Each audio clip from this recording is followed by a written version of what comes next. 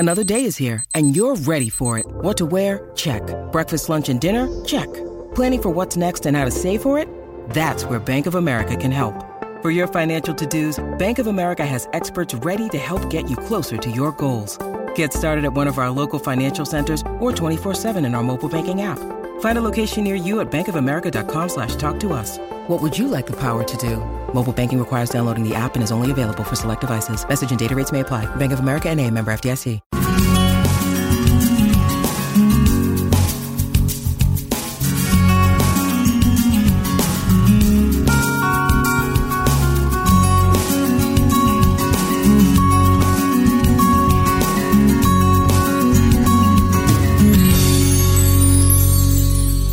Hello and welcome back to another episode of Beyond the To-Do List. I am your host, Eric Fisher, and this week I have a treat for you. I have an interview with the head of social innovation at Twitter, Claire Diaz-Ortiz. I talk with Claire about some of the things she does for her job at Twitter, as well as some time she took recently doing a digital detox, and some of the things she has written concerning productivity. Specifically, her book, The Present Principle. And you know that obviously, since I'm a person who works in social media for my day job, talking to somebody who actually works at Twitter was kind of a unique and cool thing for me. So I geek out a little bit.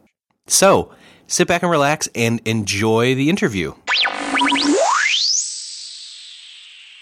Well, this week I get to welcome Claire Diaz-Ortiz to the show. She works at Twitter. So there you go. Welcome to the show. Hi, Eric. Thanks so much for having me. I'm really excited to be here. Awesome. Now, this is a kind of unique story where the social media geek in me, because that's my day job, saw you tweet about listening to the podcast.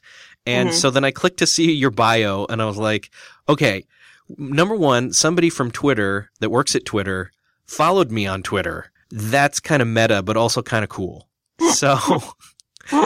So I geeked out a little bit there for a second, and then I saw what it was that you do, and I thought, oh, this is really cool. So, well, it's funny because I don't remember. I was trying to think of today as I was going on my run because I knew we were going to be chatting today. I was thinking, how did I first hear about you? And I'm guessing it must have been when Michael Hyatt was on your show, and he probably posted about it or something. And so then I somehow ended up happening upon your podcast. And I guess it was last month. I was on some international trip, and I listened to like 9 of them in the course of one weekend or something. Oh, wow. So, I mean, I was really, I'm a big fan of your podcast now. I've listened to a bunch of things. And I think initially, aside from the fact that I wanted to hear what Michael Hyatt had said, what really stood out to me was the name. I think it's just such a great name, and it made me interested.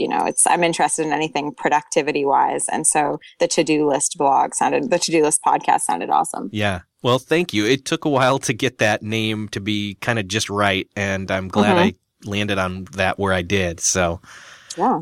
Well, I wanted to start by saying you've been named one of the 100 most creative people in business by Fast Company, as well as just recently you made their list of the 10 most generous in social media, and that's due to your official position at Twitter. Can you talk about what your position title is at Twitter and what it is you do? Sure. So I lead social innovation at Twitter. I was an early employee there, and essentially I was brought on by one of the co-founders, BizStone, to work at looking at how Twitter could best be involved in the pro-social space. So how Twitter could best be used as a tool for making change in the world. And the reason I was poised to take on that role at all was because I had a very strange story of how I got started on Twitter myself. And to make that more brief than it could be, I'll say that essentially I was traveling around the world for a year in 2006. And my last stop on that trip was Kenya. And I went to Kenya to climb Mount Kenya. At the time, I was very athletic. I had recently climbed to Everest Base Camp. I had run my first marathon. So I was very eager to climb Mount Kenya. And someone said, oh, if you're climbing Mount Kenya, you should stay overnight at a guest house that is right near the base of this mountain. And so I did, because at the time I did anything if it was free or nearly free, and this guest house was nearly free. And it turned out the guest house was owned by a nearby orphanage. So, the orphanage elders invited me over for lunch, and essentially I ended up living at that orphanage for a year.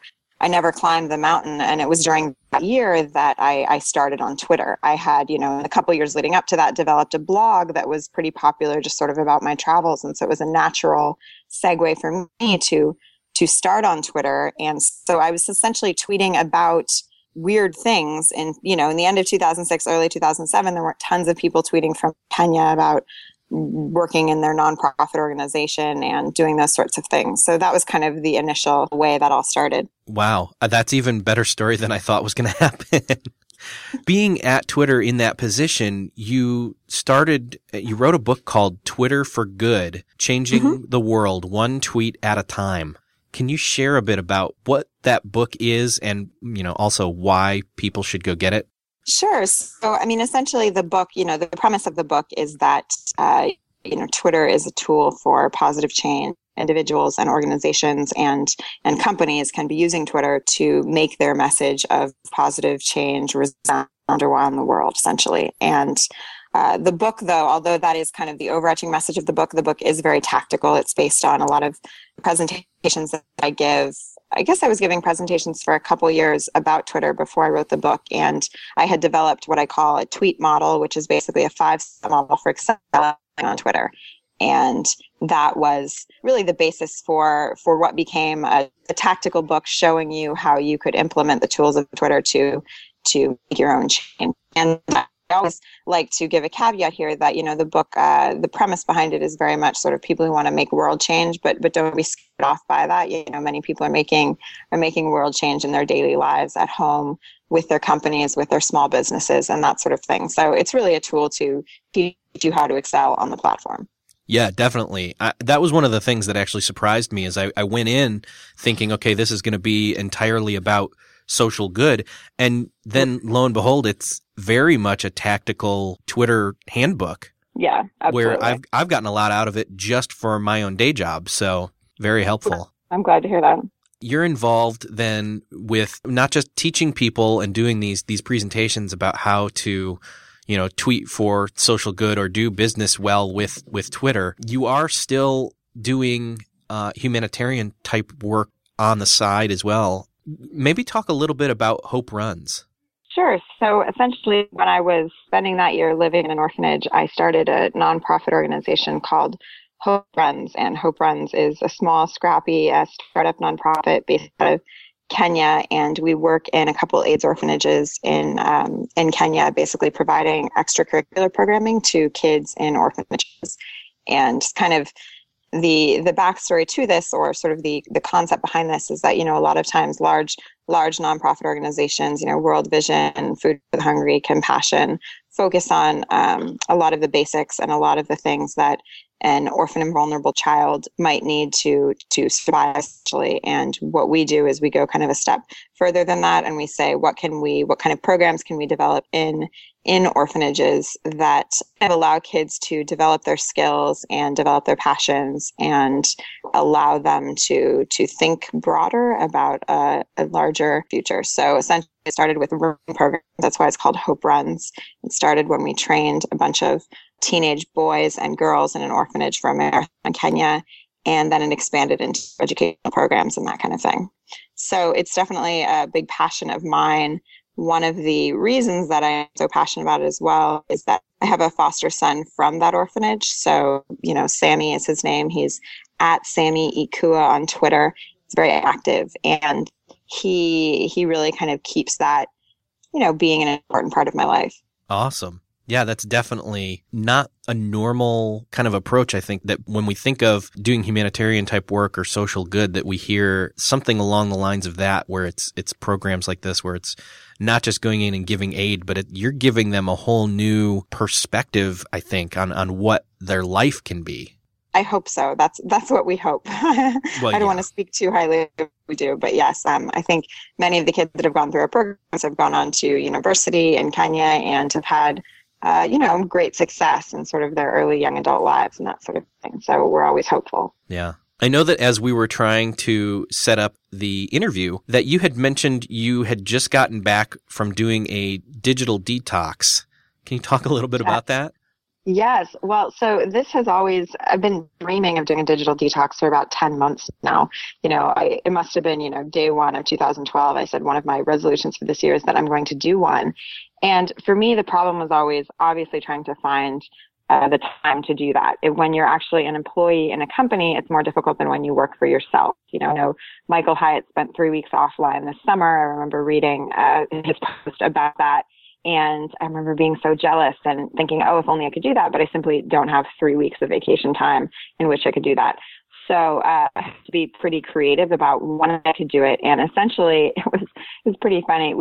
So as I said, I have a 19-year-old foster son. He just recently graduated from high school in the U.S., and he's spending a year in Ecuador this year on a service project, essentially, before he comes back to the U.S. and returns and begins college. We went to Ecuador to visit him. And it was a lovely trip. And we went to Ecuador, to Quito, and to, his small village where he's working, and then went off to the Galapagos. And so I planned that, okay, I could just make it just at 14 days. I could do a digital detox for 14 days exactly. And I was so excited about this. And I had put in so much planning into making it work. And so during this digital detox, the thing I was doing is my husband was doing recordings of me each day. So I was saying, day one, this is how I'm feeling, that kind of thing. And lo and behold, on day 9, I had I had to get back online. Essentially, the backup system I had worked for my digital detox was, okay, if there's a problem, my assistant or someone will send me a text, right? So on day 9, I opened my phone, and in the Galapagos, there's not even that great connection. So I wasn't even getting text messages each and every day. But so I got them on day 9, and I see about 9 text messages. There was something legitimately urgent happening at work, and I immediately had to get back online. And it was such a bummer. So I'm hopeful that I can try a shorter one sometime around Christmas again, because I really, really loved it. And I had been so concerned about how I would feel doing it and how anxious I would be to get back online. But honestly, I was doing so great until, the roof fell in and I had to get back online. So that was a bummer. What were some of the... Still searching for a great candidate for your company? Don't search, just match with Indeed. Indeed is your matching and hiring platform. With over 350 million global monthly visitors, according to Indeed data, and a matching engine that helps you find quality candidates fast. Ditch that busy work. Instead, use Indeed for scheduling, screening, and messaging so you can connect with candidates faster. I wish I had Indeed when I was in the hiring process in roles in the past, because it is a slow, arduous headache of a process to find the right people. Or, at least it used to be. Join more than 3.5 million businesses worldwide that use Indeed to find and hire great talent fast. In fact, in the minute I've been talking to you, 23 hires were made on Indeed, according to Indeed data worldwide. And listeners of the show will get a $75 sponsored job credit to get your jobs more visibility at Indeed.com/to-do list. Just go to Indeed.com/to-do list right now and support our show by saying you heard about Indeed on this podcast. Indeed.com/to-do list. Terms and conditions apply. Need to hire? You need Indeed. What's something that works so well, it basically feels like magic? For me, I'm thinking air conditioning, noise canceling headphones, definitely. Meeting-free Fridays? What about selling with Shopify? Shopify is the global commerce platform that helps you sell at every stage of your business. From the launch your own shop stage to the first real store stage, you don't have to just sell your own stuff anymore. With Shopify Collective, you can curate products to sell from brands you love and give your customers more variety and your business more sales. Shopify is your no excuses business partner. Sell without needing to code or design. Just bring your best ideas and Shopify will help you open up shop. Shopify also helps you turn browsers into buyers with the internet's best converting checkout, 36% better on average compared to other leading commerce platforms. And sell more with less effort thanks to Shopify Magic, your AI-powered all-star. Sign up for a $1 per month trial period at shopify.com/beyond. Again, go to shopify.com/beyond now to grow your business no matter what stage you're in. Shopify.com/beyond. When you need mealtime inspiration, it's worth shopping Kroger, where you'll find over 30,000 mouth-watering choices that excite your inner foodie. And no matter what tasty choice you make, you'll enjoy our everyday low prices, plus extra ways to save, like digital coupons worth over $600 each week. You can also save up to $1 off per gallon at the pump with fuel points. More savings and more inspiring flavors make shopping Kroger worth it every time. Kroger, fresh for everyone. Fuel restrictions apply. Those feelings as you were, after you're past day 2, 3, 4, as you're getting into it and you're not anywhere near having to check anything, like, how did it feel? I mean, it felt amazing. And I think it's so funny because I realized how much of my time and how much of all of our time is spent with kind of, I don't know if logistical is the right word, but I guess it is logistical. Many of the emails that we are dealing with and many of the conversations we're having online are really logistical things. And those aren't always pleasant, and sometimes they're even negative. So it was great to be really free from that. I realized how much of my email life is basically kind of about slightly negative conversations that are happening or things I don't really want to do but have to set up and that kind of thing. And so another thing kind of I really realized from it was this sense of, so I had set up, as I mentioned, to deal with the kind of, I knew I had to have a system in place in case something really urgent did happen. And so I had put a message on my email autoresponder saying, you can send an email to, I had created an email address that was urgentclaire@gmail.com. And so I created an email address and I said, or text me here. And it was amazing to me. I'm going to write a blog post about this because it was hysterical to see what people thought was urgent in terms of the types of emails and types of texts that I did get, because I was just kind of blown away. There I go, say I'm going to be completely offline. If this is urgent, you can take following action. And the emails that my assistant opened that went to urgentclaire@gmail were just so not urgent in my mind. It was laughable.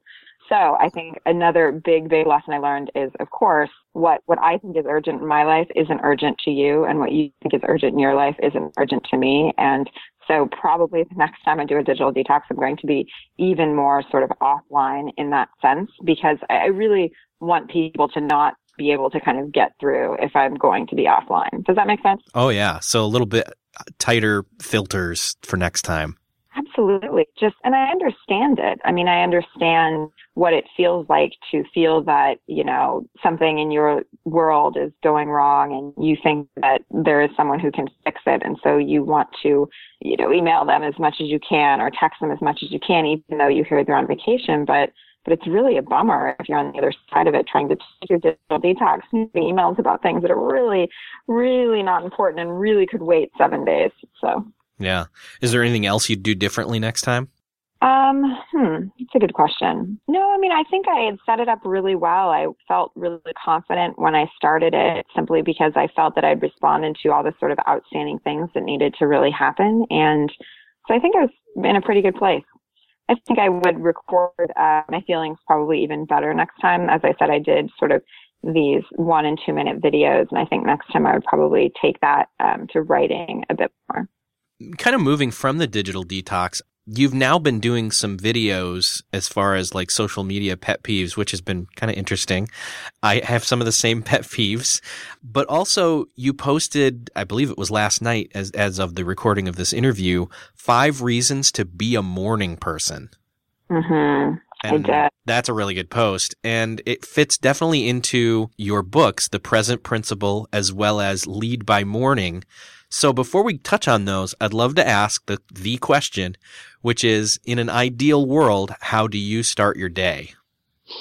Yes. Well, I love this question. So as you said, I have an ebook called The Present Principle, and I've given some talks on this before. And basically it is an ebook about how I start my day and how I think people can start their days if they want them to start better. And so, so let me go through that a bit. Essentially, the background to this was that a few years ago, I realized, I had been doing some self-exploration and I was trying to figure out what made a good day for me, right? And so I started to think through some of those things. And for me, Being able to read for pleasure was something that made a good day. Being able to exercise was something that made a good day. Being able to spend time with the Bible or in prayer. I'm a Christian, so that was something that made a good day. I kind of made a list of these things, and then I said, hey, okay, so how can I craft a day such that, in an ideal world, as you said, I would actually begin the day with the most important things on this list. And so for a long time, I had created an acronym that it didn't make any sense. It was some random letters all pushed together, but it was something that I remembered, and it was on my Google Calendar every morning, and I would go through those letters. And then one day I said, hey, why don't I turn this into content for a blog post and then eventually for an ebook? And so I kind of tried to work around the letters and tried to work around the words, and it eventually got it into an acronym, which is just PRESENT, PRESENT.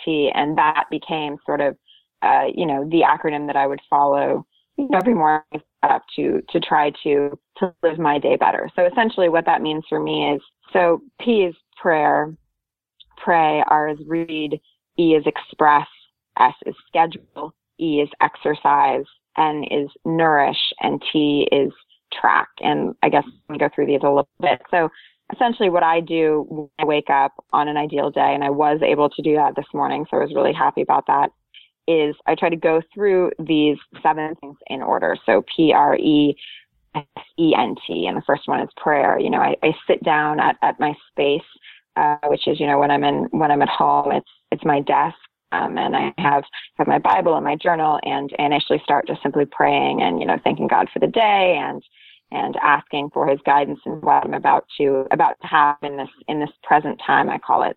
And then I get into reading, and usually for me, that's reading some passages, or maybe I'll be going through sort of a Christian book of some sort, either a devotional or some type of other Christian reading. And so I do some of those readings, and then I go to E, which is express, which is kind of writing in my journal about what I just read, about what I just prayed about, and about sort of what I'm thinking about my day. And this sort of those top 3 things should take for me around 20 minutes. I'm usually drinking tea when I do it. And this is really kind of the center of this whole present principle, of this whole process of me trying to live in the present more. And then my next step is I go into schedule. And for me, scheduling my day isn't about looking at my Google Calendar, which obviously already has a pretty intense schedule written on it.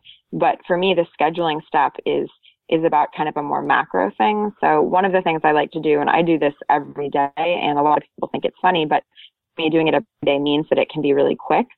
I take out a blank piece of paper, so an 8.5 by 11, blank piece of paper that, you have in your printer, and I take it out and I try to write down all the things that I have going on in my head that need to get done. And I find that if I do this every day, it's really quick. And when I say everything, I really mean everything. So these are things, this morning I did it, and I realized, one of the things that I really have going on in my head is we need to buy new luggage, right? And I'm not going to buy a new luggage set this month. I probably won't even buy it next month, but it's just something in my head. And I love just having it on the paper, because at the end of this exercise, I generally see that I actually have less to do than I thought I did. When all the things are going around in my head, the rats hitting against each other, or whatever it is, or even when they're on individual Post-it notes and sort of thing, it seems overwhelming. But when it's on kind of an 8.5 by 11 sheet of paper, and it kind of looks a bit more like a mind map, it feels less to me.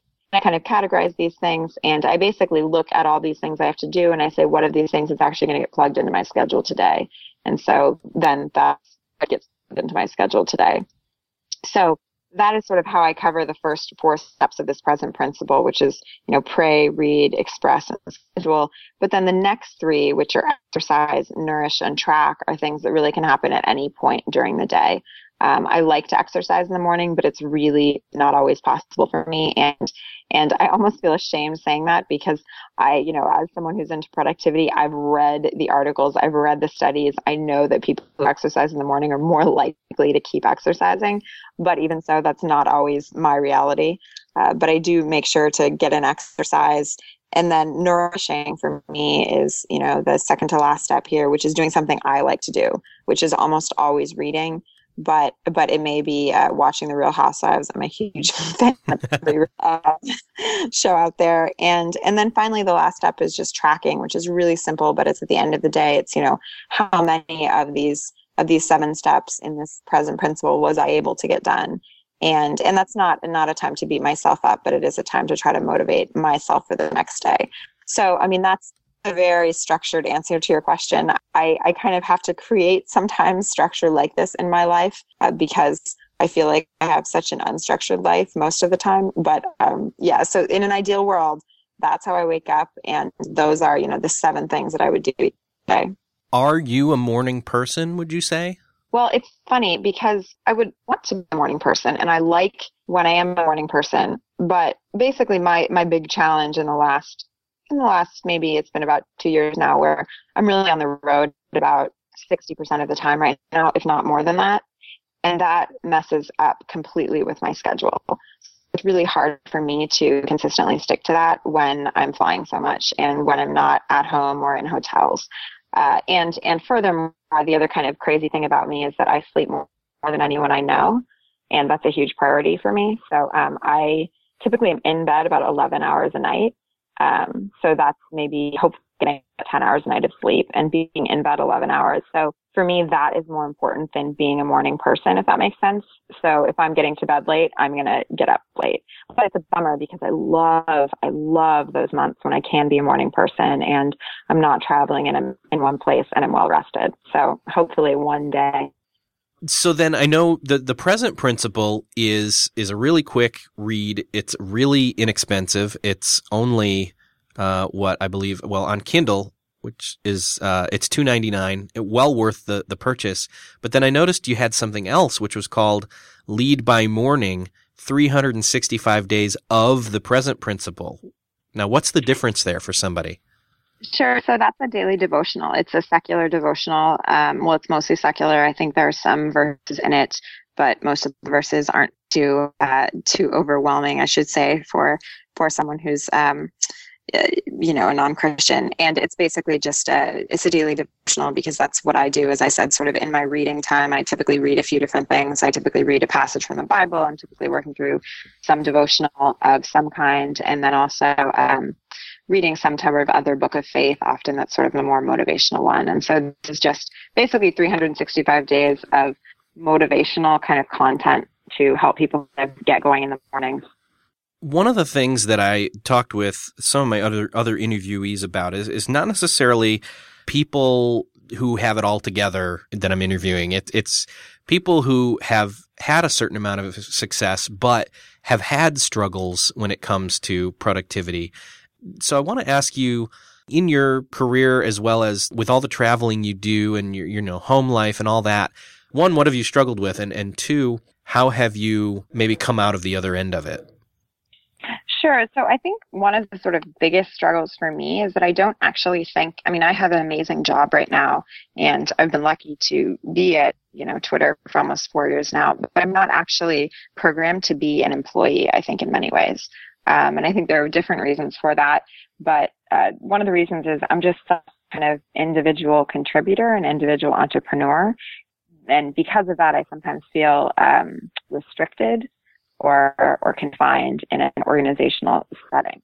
And one of the ways that really manifests itself is that I have, being someone who's really interested in productivity, have probably read too much about what is productive and what is not productive in an office environment. Right. And so often come at the normal, typical, good-hearted office procedures as I come at them with sort of a poor attitude, if that makes sense.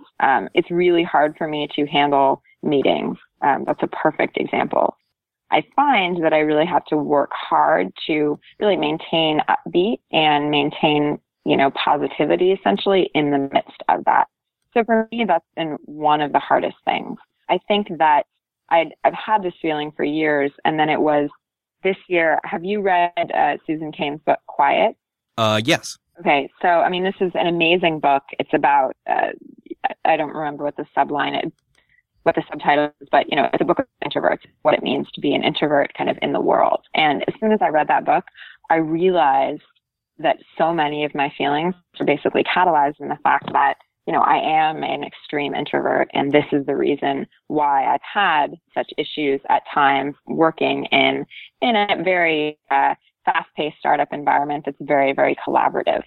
And that was just fascinating and eye-opening to me. I mean, most particularly, I went to a couple things she says in the book. Basically, she says that a lot of sort of this open office floor plan of startup environments is a bad idea for introverts. And one of the big reasons is, with introverts is that being an introvert doesn't mean that you're shy. Being an introvert just means that the way you kind of restore yourself is by being alone. And you are trained being around other people and being involved in social settings. And so for me, being in an open office environment can be really, really tough because I get drained simply by chatting with people all day and feel that, I haven't even gotten to start my work day. In contrast, extrovert would feel really excited by being around such great colleagues all day and having the chance to chat with them.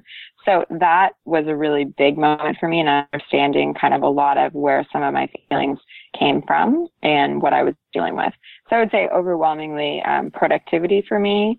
The major challenge I've faced is that it's one thing to be individually productive and to figure out how you're individually productive. And it's another thing to try to fit how you figured out you are individually productive into an organizational setting, because ultimately organizations are set up based on some pretty steadfast rules that they've worked out over the years. And most organizations have the same rules. And those are, that you should be in a lot of meetings, that you should have a lot of phone calls, that you should probably be working in an open office environment if you work in technology, and that collaboration is key. And, again and again, I've had a couple problems with that, despite the amazing people I work with. Yeah. Can you share a little bit, maybe what have you maybe put into practice for yourself as an individual to take that time as an introvert to recharge alone?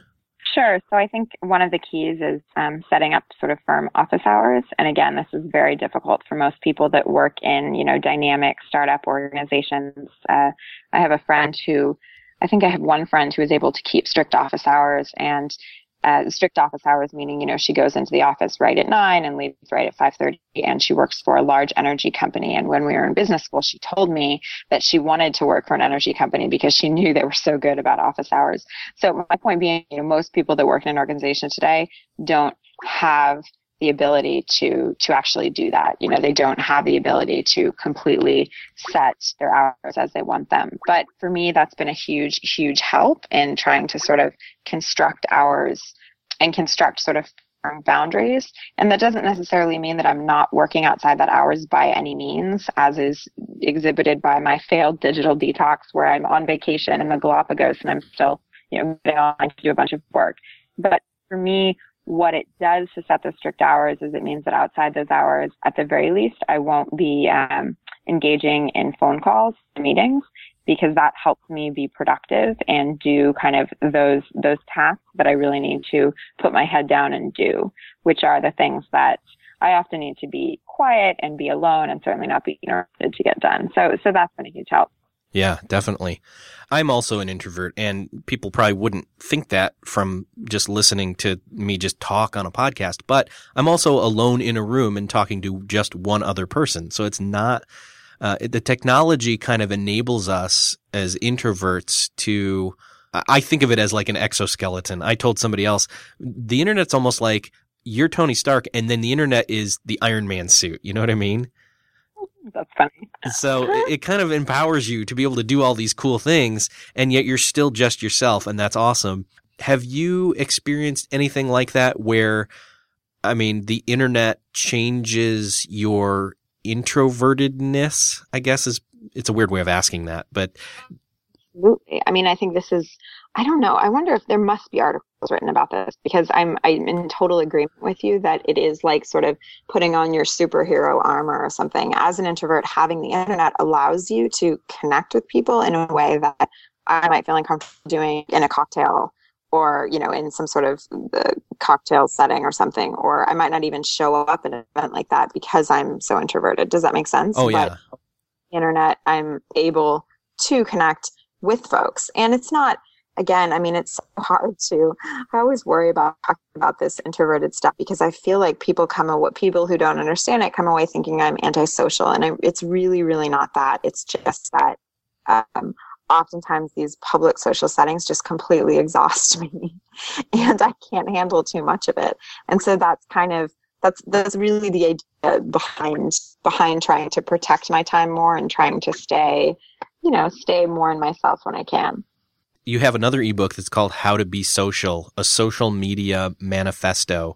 Would you like to touch on that just a little bit?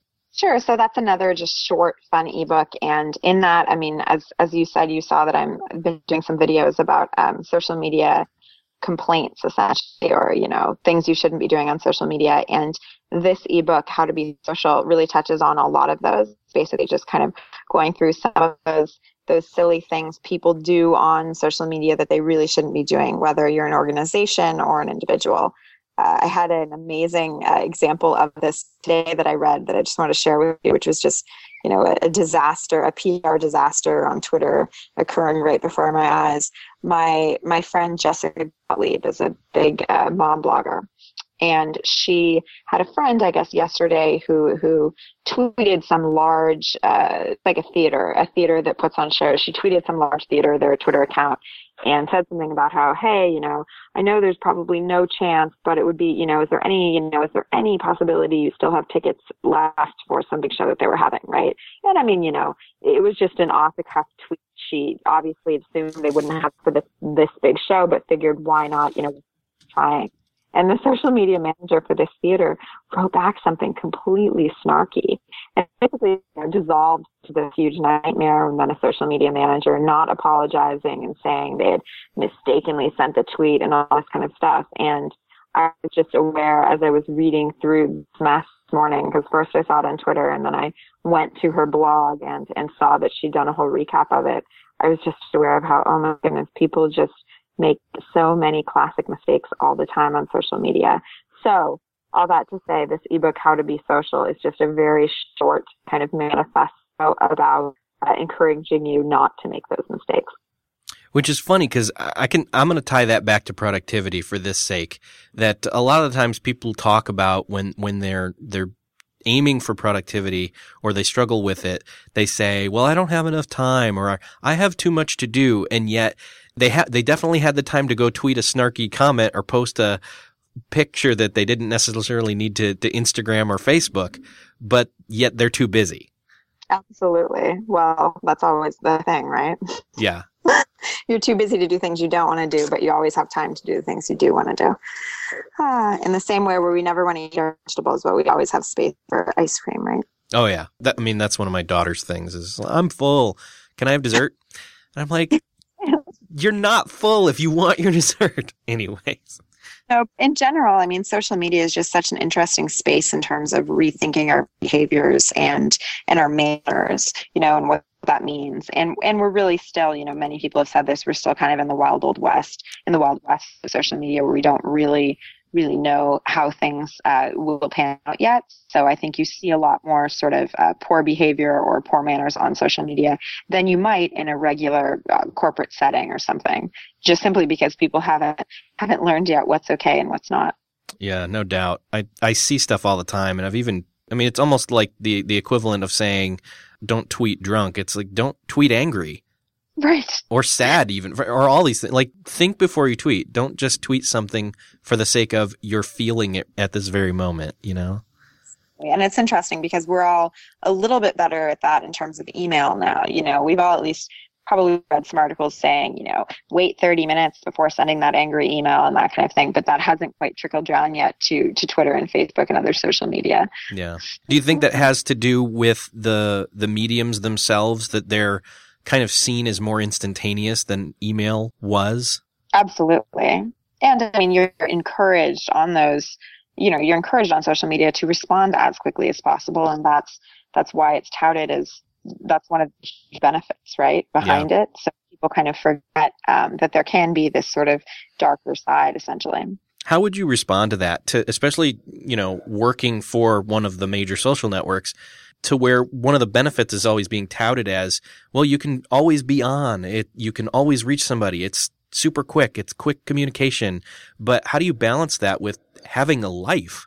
I mean, I think you just have to get off. I mean, as I say in in my book, Twitter for Good. And as I say, when working with individuals and organizations on Twitter, I say, if you really have a strategy and you figure out what you want to achieve on the platform, I think you can do it in 20 minutes a day.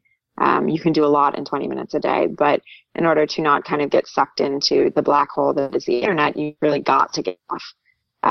One of the saddest things I find myself doing, and getting back to, when I'm not productive, this is a perfect example of when I'm not productive, is I call it my internet vortex, where I might have a few tabs open, right? So I've got my Gmail open, my Twitter open, maybe Facebook, I've maybe got Buffer open, I have these things, and maybe my Google Calendar. And all I'm doing is just basically clicking one tab, seeing if something has happened, clicking the next, seeing if something has happened, and just going around in a loop and a loop and a loop. And it's the least productive thing you could possibly be doing. You're basically just waiting for your life to change via a tweet or a Facebook post or via an email, because you don't want to get done what you really should be getting done. So you've got to turn off the computer. You've got to step away from the device, essentially. And that's kind of the only thing you can do when things get really bad, right? Yeah. I'm glad to hear I'm not the only one who does something similar to that. It's just tragic. When I find myself doing it, I say, oh my goodness, I can't believe I'm doing this again. How many books can I read about productivity and still find myself doing this right now? So, yeah. Yeah. Well, our time is actually coming near to a close. I would love to have you tell people where they can find all your stuff at. I know your books are all on Amazon, and I'll have links to all those in the show notes, as well as actually if people are Amazon Prime members, some of those books are actually available for their lending, where you can borrow it for a certain amount of time for free. So that everybody should do that. But where should people check out what you're doing online? You can just find me at ClaireDiazOrtiz.com. So ClaireDiazOrtiz.com. And on Twitter, I'm just at Claire, and again, Claire. And yeah, it'd be great to chat more with some of your listeners. Again, I've been a big fan of your podcast ever since I happened upon it last month. And I've probably listened to about 80% of all the shows you've done at this point. So yeah. Wow. Yeah. Well, thank you again for those kind words and for coming on the show. It was great to have you. I can now say I interviewed somebody that works at Twitter. Well, I can now say I was interviewed by Eric Fisher. So thank you. Thanks. Awesome. Well, that wraps it up for another episode of Beyond the To-Do List. I have to say again, thank you to Claire for joining me on the show. It was great to sit down and talk with her. I'm sure that you got a lot out of the show just like I did. Please do me a favor and let me know the biggest takeaway that you got out of the episode by tweeting at me at Eric J. Fisher. That's ErikJFisher. And also let Claire know what you thought at CLAIRE on Twitter. And again, if you are enjoying this show, please help others find it more easily by going to beyondthetodolist.com/iTunes. Take the 10 seconds when you get there to click and give us maybe a 5-star review. It really helps the show to be found in iTunes so that others can benefit from the show as much as you have. And we'll see you next time.